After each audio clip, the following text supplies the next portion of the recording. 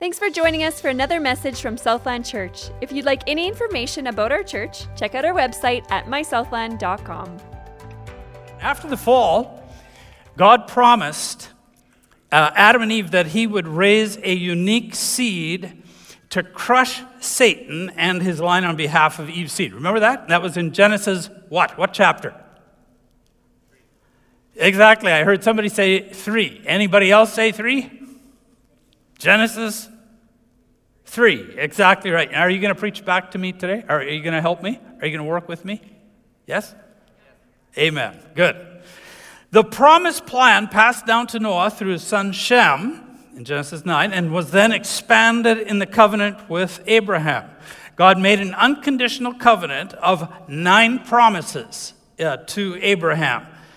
And so in the sermon on the Abrahamic covenant, we expanded on 2 of them, and you see them highlighted there on the screen. The promise of a great nation and the promise of a unique seed, though God talked about all of those things.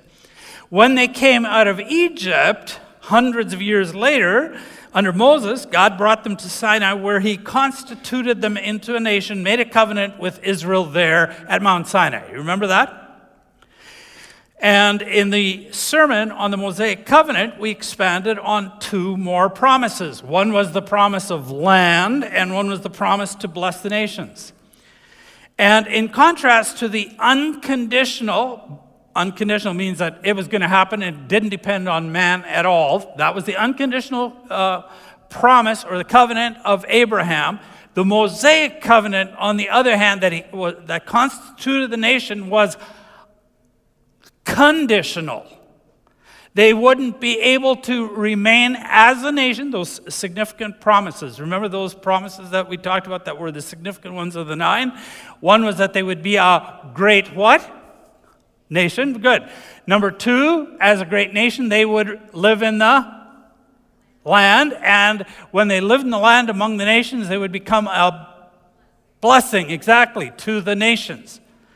And God said in the Mosaic covenant, he said, okay, you're going into the land as you are a nation. He constituted them at Mount Sinai. You're going into the land, and there you're going to bless the nations. However, if you act like the nations and you don't obey my law, then you will not remain in the land just like they don't remain in the land. Does that make sense? So we have this little bit of a conflict going on because on one hand, God says he's going to do it and he's going to do it no matter what. On the other hand, he says if you go in the land and you don't keep the law, then you're getting booted out. So there had to be a solution to this conundrum, to this puzzle. A solution was needed. And that's what we began to talk about in the sermon on the Davidic covenant last week. All 9 promises of the Abrahamic covenant were repeated, but the prominent promise there was the promise of exactly, Davidic king. Very good, excellent. And we learned that the king was really the seed of Genesis 3:15. So exactly where we started, which is why we collapsed the 2 together, said 9 promises actually became 8 promises. You just couldn't tell at the start. Though none of Israel's kings could keep the Mosaic covenant, which was a condition for staying in the land, none of them did. Not even David, not even Solomon, the greatest of the kings. God said that the divine seed king would be could because he would be righteous, because he would be divine, and that he would be filled with the Spirit beyond measure, without measure, according to John 3:34.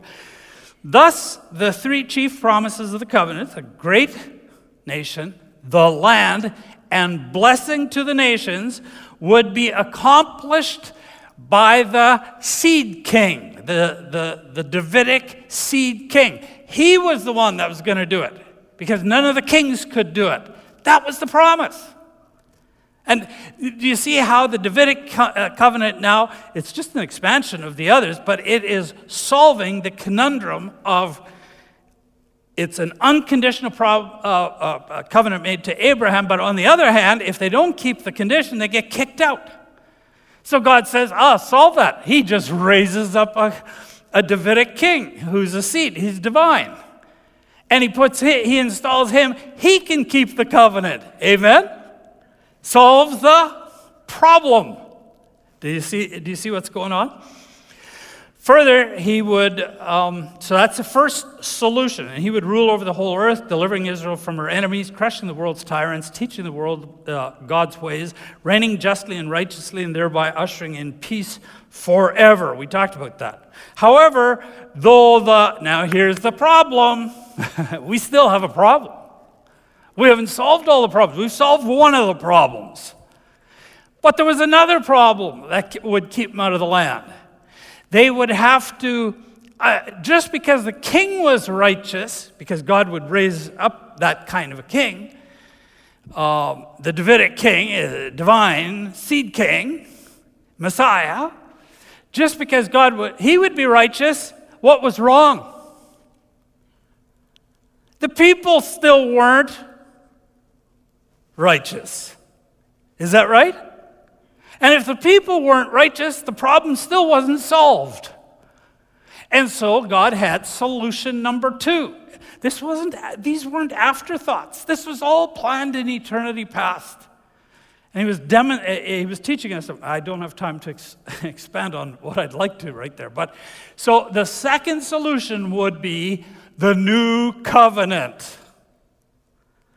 That's how he's going to solve the problem of the people. He had already solved the problem of the king. Now he's going to solve the problem of the people. And so that they could remain in the land, or remain as a nation, remain in the land, and remain there forever and be a blessing to the nations, which is all future. Now, recall, before and after the flood, God had said that the heart was only evil continually. We'll look at one of the verses. Once he said it before the flood, remember we looked at that. And at that time, I knew we were coming back to it, but God didn't solve it in Genesis. He didn't solve it at the flood. What he did was he stopped evil in its tracks, or he curbed it, so that it couldn't spread anymore, and they started all over.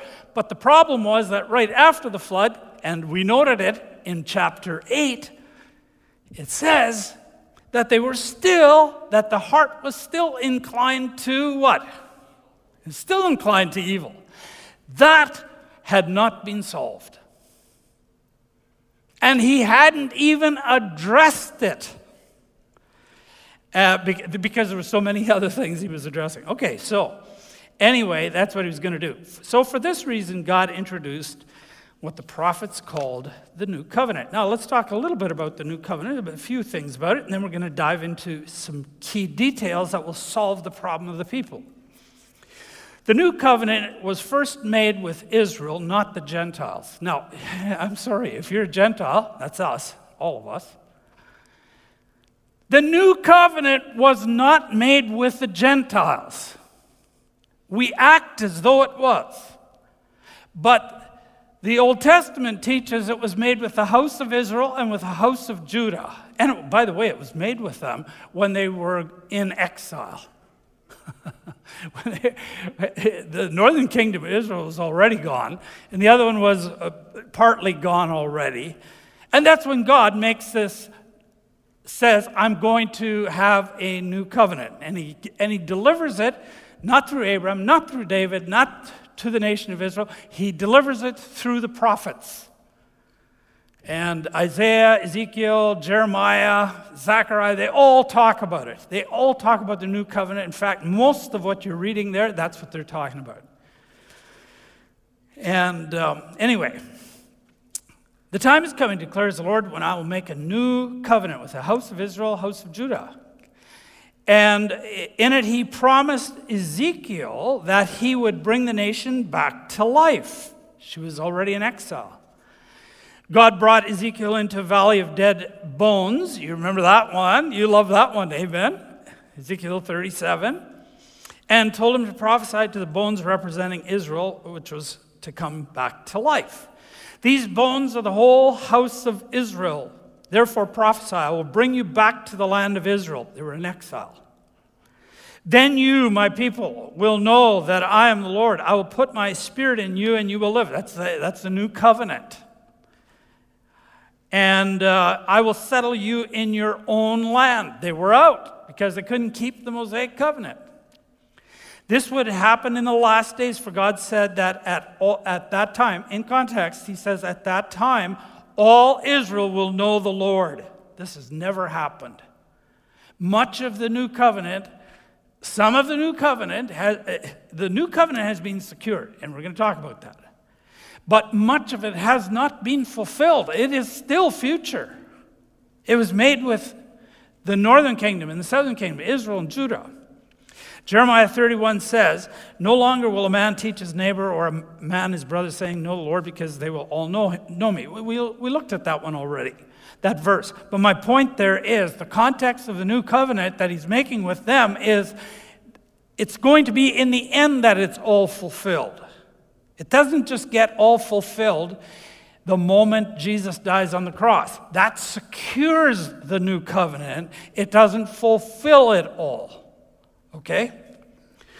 Second, the new covenant is for the Gentiles too. Now, that's good news. Amen? Because I am a Gentile, and so are you.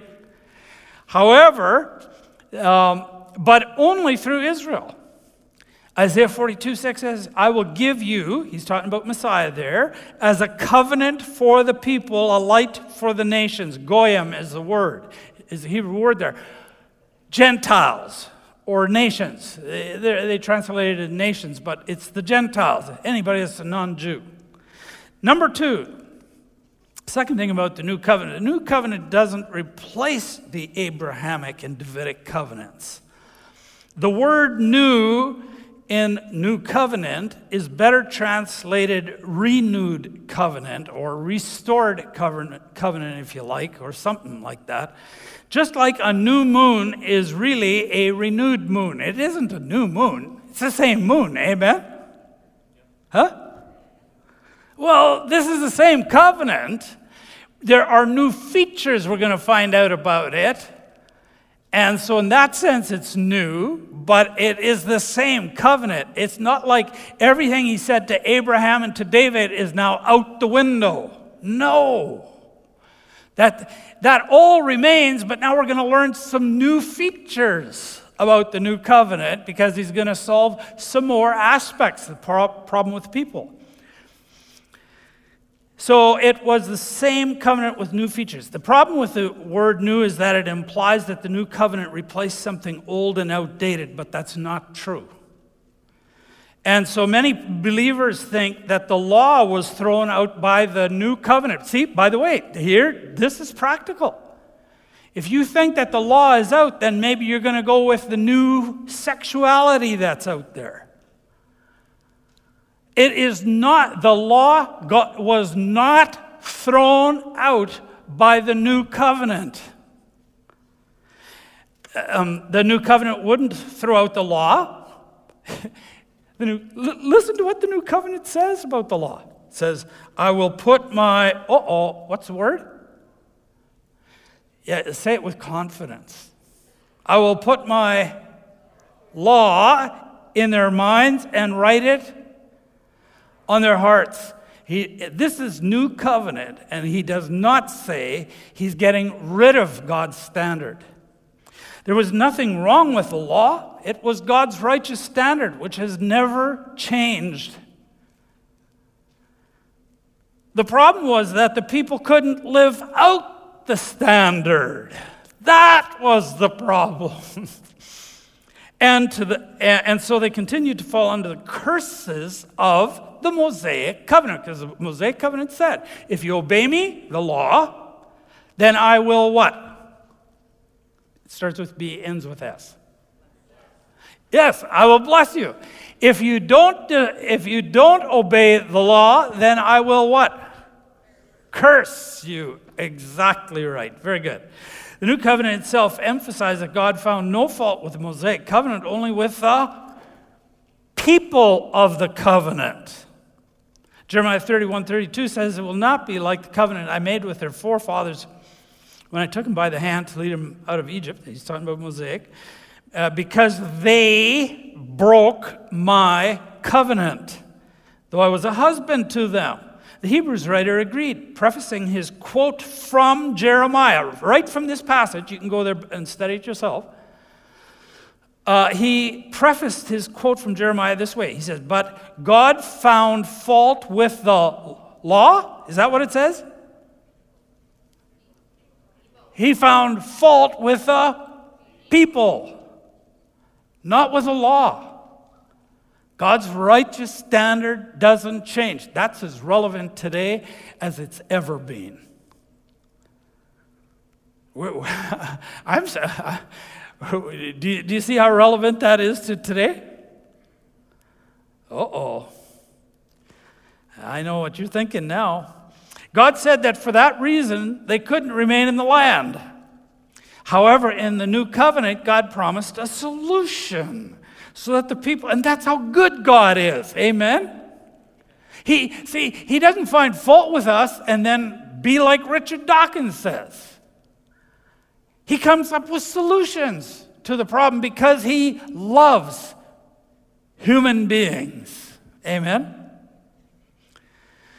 So he came up with solutions so the people would remain forever faithful to God and thus be able to remain in the land forever.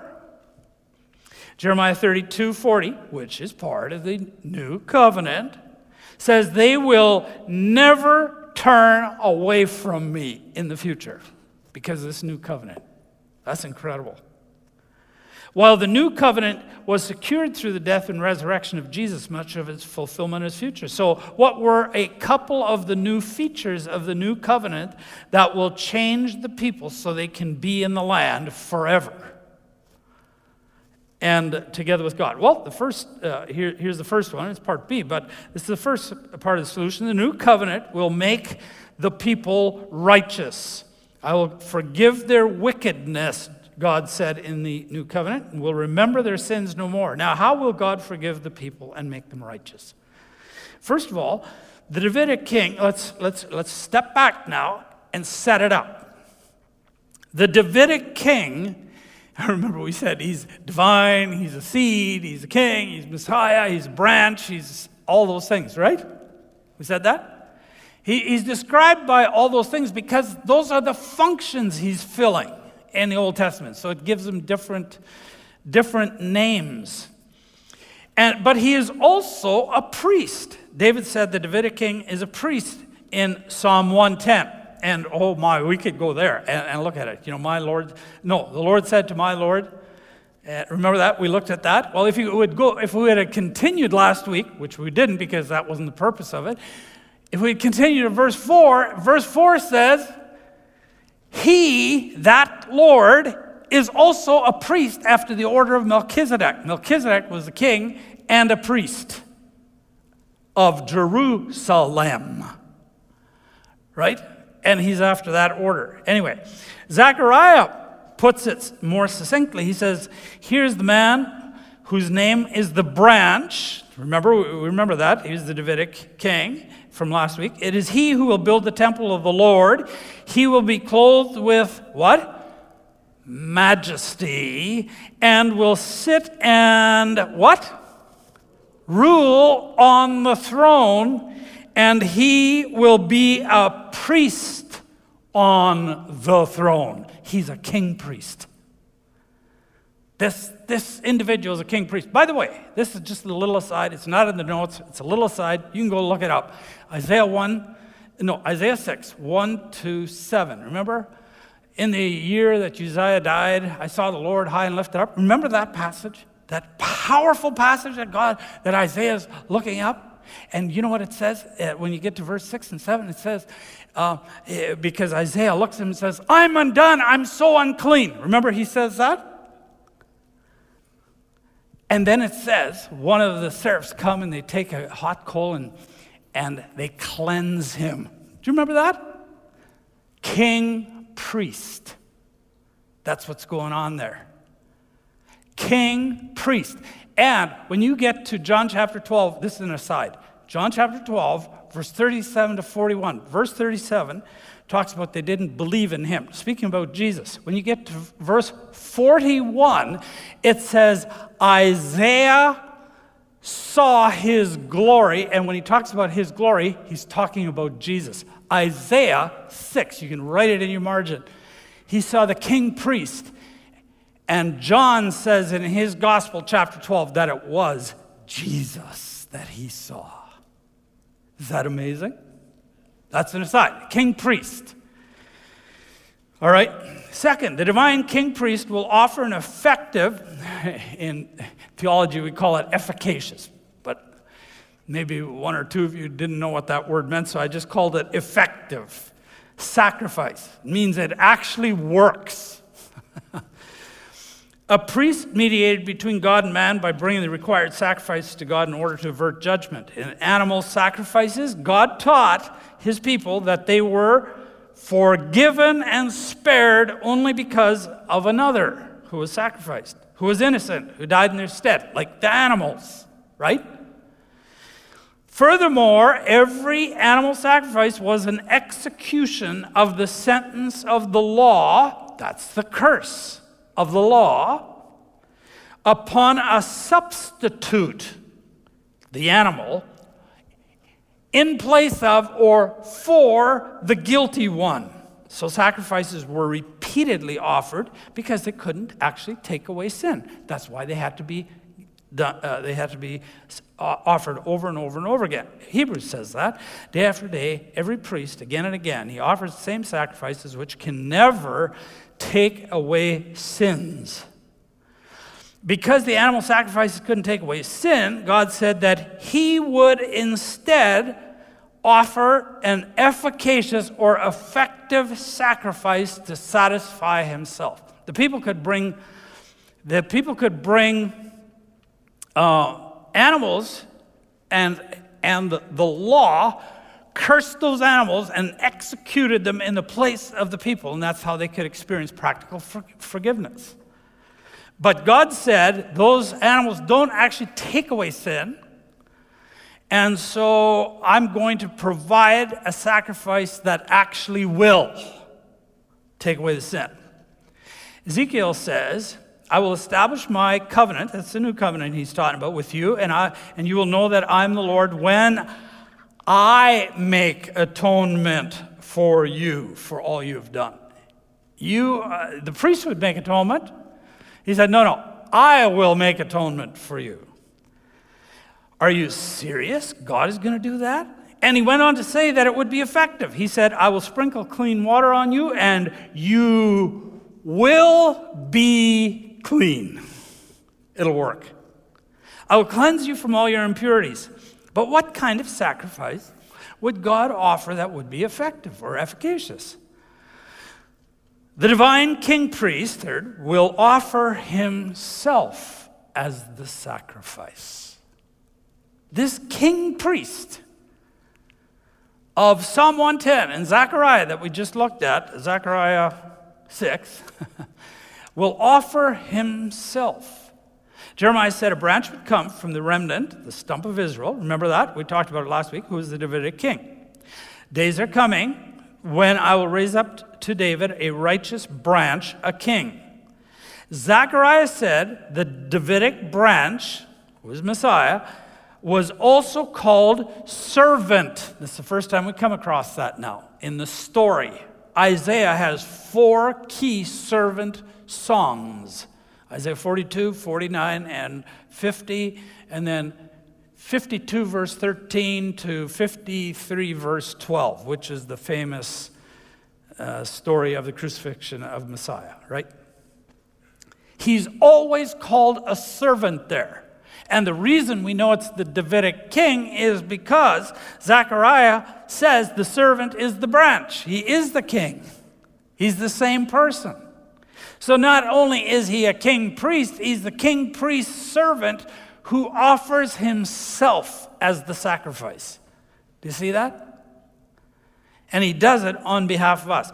Isaiah said that he would do that. Isaiah 53 says, but he, the servant, was pierced, and you can go and look all these passages up and you'll see, it talks about the servant there, was pierced for our transgressions. He was crushed for our iniquities. The punishment that brought us peace was upon him, the servant, and by his wounds we are healed.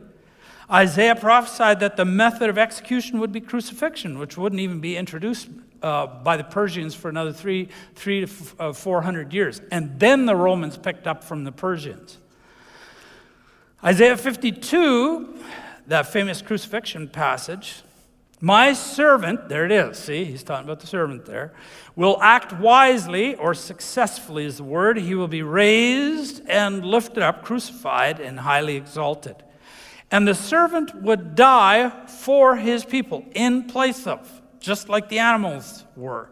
He was cut off out of the land of the living. Daniel refers to that same phrase. He uses that same phrase when he says he was cut off. Stricken for the transgression of my people, and thus his life was an offering for guilt. And then when his soul makes an offering for guilt. That's what it is. So the efficacy of this atonement is seen in the fact that the divine servant is satisfied with the results. So we know that it was effective because Isaiah says he's satisfied with the results. When he makes many, here's the word, righteous. That's what we've been looking for. Because you got to make the people righteous in order for them not to be under the curse of the Mosaic covenant. And then they can be blessed. Out of the anguish of his soul he shall see and be, what's the word? Help me. Satisfied. Very good. He'll be satisfied by his knowledge shall the righteous one, my servant, so there's the righteous, king, priest, servant, sacrifice. The righteous one, my servant, make many to be accounted, and what's the big word? Righteous. Very good. And he shall bear their iniquities. That's how Messiah will forgive their iniquities so that they can all know the Lord. That's how they get to know the Lord. That's how Israel comes to know the Lord. And they still don't know him. Many individual Jews do, but not Israel as a whole. That's still in the future. They will all know me from the least to the greatest. For I will forgive their wickedness and remember their sins no more. And Zechariah foresaw this event, saying, I will remove the sin of the land in a single day. For centuries they sacrificed many animals, but they could never get rid of their sins. Yet in just one day, by one sacrifice, sin could be removed. Take a look how I've pictured it on the PowerPoint. The Mosaic covenant pictured, it revealed the need, sin, or the righteous standard, but it pictured atonement through many animal sacrifices. The new covenant provided atonement through the one divine sacrifice. Do you see that? That doesn't make the Mosaic covenant a bad covenant. It's just not as good as the developments we now see in the new covenant because it didn't have the ability to change them. But it did reveal the righteous standard of God. It provided temporary practical forgiveness. It did. Based on the fact that there would eventually be an absolute forgiveness. It pictured and promised a final atonement, which would allow us direct access to God. So, the Old Testament saints experienced practical forgiveness through animal sacrifices, which covered their sins temporarily, based on the fact that there was an absolute sacrifice coming. C.S. Lewis, many years ago, I'll never forget it, he said, how could the atonement be made later? And he pictured it as, if you got past, present, future, because sometimes you ask yourself, well, why didn't Jesus die at the beginning? And he said, no, it's like when a drop goes into the water and the ripples go out this way. Do you see? And in God's mind, God doesn't live in time. And so he drops it like this, and it covers for the entire human history. Do you see that? That's beautiful. I love the way he did that. At that time, God dwelt among his people, but always at a distance. Only the high priest could enter the Holy of Holies where God dwelt, and only once per year. All that changed when Jesus became the sacrifice for the new covenant. He said, "This is my blood of the covenant, which is poured out for many for the forgiveness of sins." And days later, when he died, the curtain was torn in two. Amen? Signifying what? They had direct access to the Father. They didn't have to come through a human priest anymore. He didn't dwell in the Holy of Holies. They could go right into the Holy of Holies now. Amen? And that's what we get to do, which is amazing. And through the forgiveness that came. Where there's forgiveness of these, there is no longer any offering for sin. Therefore, brothers, since we have confidence to enter the holy places by the blood of Jesus, by the new and living way, that's from the new covenant, the renewed covenant, if you like, that he opened for us through the curtain, that is, through his flesh, let us draw near with a true heart. This took care of the Mosaic covenant, the curses of the Mosaic covenant. However, it didn't fix their hearts. So it forgave them, but it didn't fix their hearts. And so that also had to be dealt with. And that's what we come to right now. The new covenant will give the people the ability to obey. The Mosaic covenant, written on stone tablets, stated God's standards, but it couldn't, which was great. And it pictured a future reality in a beautiful way. But it couldn't grant the ability to comply with those demands. Yet even the Mosaic covenant anticipated the new covenant when God would change their hearts. You know, sometimes people say, oh, see, God tried that and then that didn't work. That is really bad theology. God knew all along that they wouldn't be able to. He knew we didn't. Amen? Amen? That's why he allows things to play out, because, you know, it's just like when you have kids growing up and you say, don't do this because you're going to get hurt if you do it. And they don't believe you. They still got to go and try it out for themselves. Is that true? Don't touch the stove. Brr. Don't put your foot on the boulevard. Stefan. Or a Mack truck might come and hit you. But they have to try it, right? Well, all of humanity is like that. And so God allows us to play some of these things out to show us, not to show him. And that's why the Mosaic covenant actually anticipated the new covenant. Did you know that? It did. Deuteronomy said, Moses said in Deuteronomy, he will bring you to the land that belonged to your fathers. The Lord your God will circumcise your hearts so that you may love him. First he predicted, before this, he predicted that they would actually be thrown out of the land. He actually said it. You will fail, and this is what's going to happen, and this was you're going to do, you're not going to make. And then when I bring you back, here he says, God will circumcise your hearts so that you may love him with all your heart. You will again obey the Lord and follow all his commands that I'm giving you today. He was anticipating the new covenant. He knew that they would disobey, but he knew one day there was a new covenant coming. Anyway, new covenant said there were two ways in which this would happen. Number one, God will give them soft hearts so they will be receptive to him. Before the flood, God had said every inclination of humanity's hearts was only to what again? Exactly. Not even the flood judgment solved the problem of the heart. Listen to God's assessment. Never again will I curse the ground because of man, even though every inclination of the heart is evil from childhood. Though none of the previous covenants had addressed this problem, the new covenant was about to address it head on.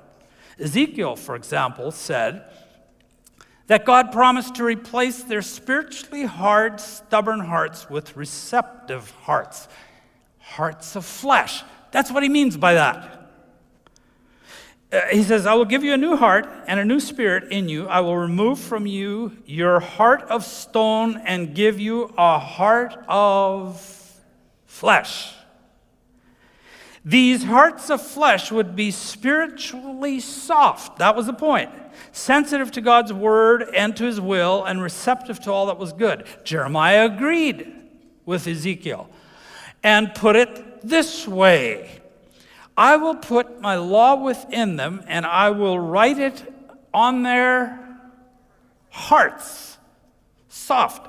He pictured the heart of flesh as soft as clay, on which the Spirit could write God's law. Instead of rejecting the law, they would be receptive to it. It wasn't on stone, it was on clay tablets in their heart. They were receptive to the law. He could write it right there. And Isaiah, so that's Ezekiel, Jeremiah, now we get to Isaiah, he pictured these hearts as thirsty land in Isaiah 44:3. We won't read it now. And Paul referred to that's what Paul referred to, when he talked about these new hearts as the new nature. That's exactly what he's talking about there. God promised that into these receptive, thirsty hearts, he would pour out his Spirit. And that brings us to the second place. So first, he would give us soft hearts that would be receptive to his law and his will. Number two, God would give them the Spirit so they could obey his laws. Unless the Mosaic covenant, under the Mosaic covenant, the Holy Spirit came on a select few people to accomplish a kingdom task requiring supernatural endowment. Thus, judges, kings, prophets, priests, craftsmen, they all received the Holy Spirit in the Old Testament. Remember that? However, the new covenant promised that the Spirit would be given to all people. Joel talked about it in chapter 2, verse 28. He said, afterward, I will pour out my Spirit on all people. The Holy Spirit would be given to enable the people to obey God's laws, and I will put my Spirit in you and move you to follow my decrees and be careful to keep my laws. Just before Jesus was crucified, he shared the Last Supper, and he announced the imminent inauguration of the new covenant. He took the bread, gave thanks, and in the same way, after supper, he took the cup. He said, this cup is the new covenant in my blood. The one from Isaiah is this one. It's Jesus. That's what he's saying. Jesus is saying, I'm that person in Isaiah, which is poured out for you. After Jesus' resurrection and ascension to heaven, the Spirit came down at Pentecost, because not only will he give new hearts, not forgive their wickedness, etc., I will put my Spirit in you. That's new covenant. That was going to happen. Sure enough, he goes up into heaven, and 40 days later, or 10 days later, I should say, 10 days later, the Spirit comes down at Pentecost. And when the crowd saw it, they wondered what it all meant. Peter quoted what Joel had said about the Spirit in the new covenant. In the last days, God says, I'll pour out my Spirit on all people. That's a quote from Joel. We just read Joel, and now here he's quoting him. When the crowd asked what they should do, Peter answered, repent, be baptized, every one of you, in the name of Jesus Christ. And he says, for what? The forgiveness of sin, which we just talked about, which gives us access to the Father. And you will receive the gift of the Holy Spirit. There it is, two things from the new covenant, forgiveness and the gift of the Spirit. The Holy Spirit would help them obey God's laws and God's will. Did it make a difference? Did it? It sure did. In the exact same chapter, you get this passage all at once talking about how they started to act. They devoted themselves to the apostles' teaching, to the fellowship, to the breaking of the bread and prayer. Everyone was filled with awe at the many wonders and signs performed by the apostles. The believers were together, had everything in common, sold property, possessions to give to anyone who had need. That is unnatural for human beings, fallen human beings. Would you agree? Yep. Every day they continued to meet together in the temple courts. They broke bread in their homes, ate together with glad, sincere hearts, praising God, enjoying the favor of the people. And it says the result was that God added many people to the church in the very next verse. But wait, Joel had predicted an outpouring of the Spirit accompanied by dramatic end times, or end time signs on the earth, didn't he? Yes. In fact, we'll go right back to that passage now and expand on it. He says, "This is what was spoken by the prophet Joel. I will pour out my Spirit in those days, and they will prophesy. I will show wonders in the heaven above and signs on the earth below. Blood, fire, billows of smoke. Sun will be turned to darkness, the moon to blood before the coming of the great and glorious day of the Lord." None of these happened in Peter's day. He's talking about something future. Yet Peter saw a connection between Pentecost and Joel's prophecy. Why? Because of what Joel said, not only in verse 28, Joel 2:28, which we just saw, but what he said 5 verses before that. 5 verses before that, he said, in verse 23, he said, "Be glad, people of Zion. Rejoice in the Lord your God, for he has given you the autumn rains. Because he is faithful, he sends you abundant showers, both autumn and spring rains, as before." Joel reminded his readers that the Lord gave 2 rains, not 1 rain. The first rain in Israel's agricultural cycle produced the first fruits, which is why, and by the way, whenever they're talking about rains and first fruits and stuff, they're always referring to Israel's agricultural cycle. First rain in the fall, light rains, and a small first fruits harvest. And that guaranteed that in the spring, the latter rains, that's why you hear people talk about latter-day rain movement or latter-day rains or whatever. That's what they're referring to. And with that came the major crop or harvest. Amen? And so Paul calls those saved in the first century first fruits. Look at 2 Thessalonians. Paul writes, "God chose you as" what? First fruits, fall harvest, early rains from Pentecost. Peter and Paul understood Pentecost as the early rain which brought in the initial spiritual harvest. But they knew there was a greater rain or spirit outpouring coming. Paul believed that Pentecost was a down payment of the Spirit. See, so if you just read the New Testament, you don't understand what's going on. You can't understand it. Completely. You get, I'm not saying you can't understand anything and that you can't be saved. Yes, you can.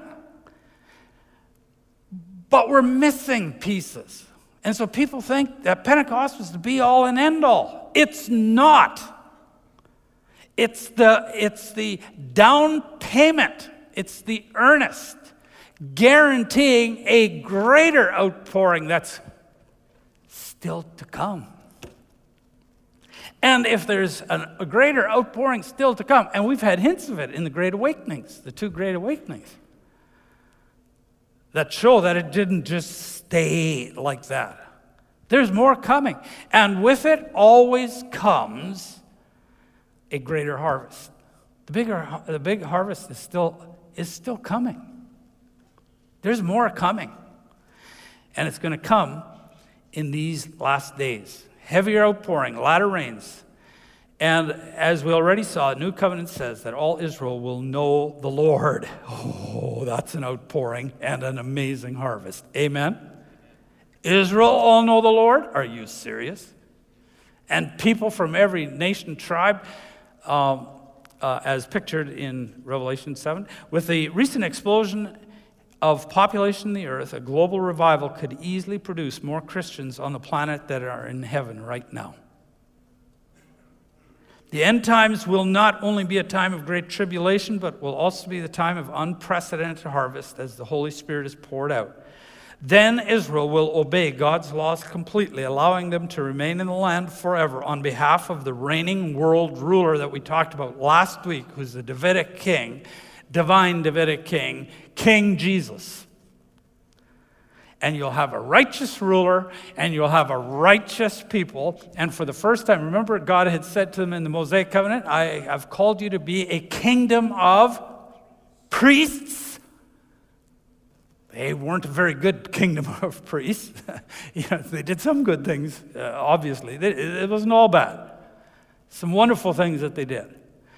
But that wasn't, in that day, the entire nation's going to be the kingdom of priests that God always intended for them to be to the world. Amen? Oh my goodness, there is a time coming that I'm looking forward to, and I know you are too. All right? And so, that's where we're going to end. The new covenant solves the conundrum between the Abrahamic, Davidic covenants on the one hand, that God's going to do it. Now we see how he's going to do it, and the fact that they couldn't do it on their own in the Mosaic, under the Mosaic covenant. The new covenant solves that conundrum once and for all, and it's in the person of Jesus. Amen and amen.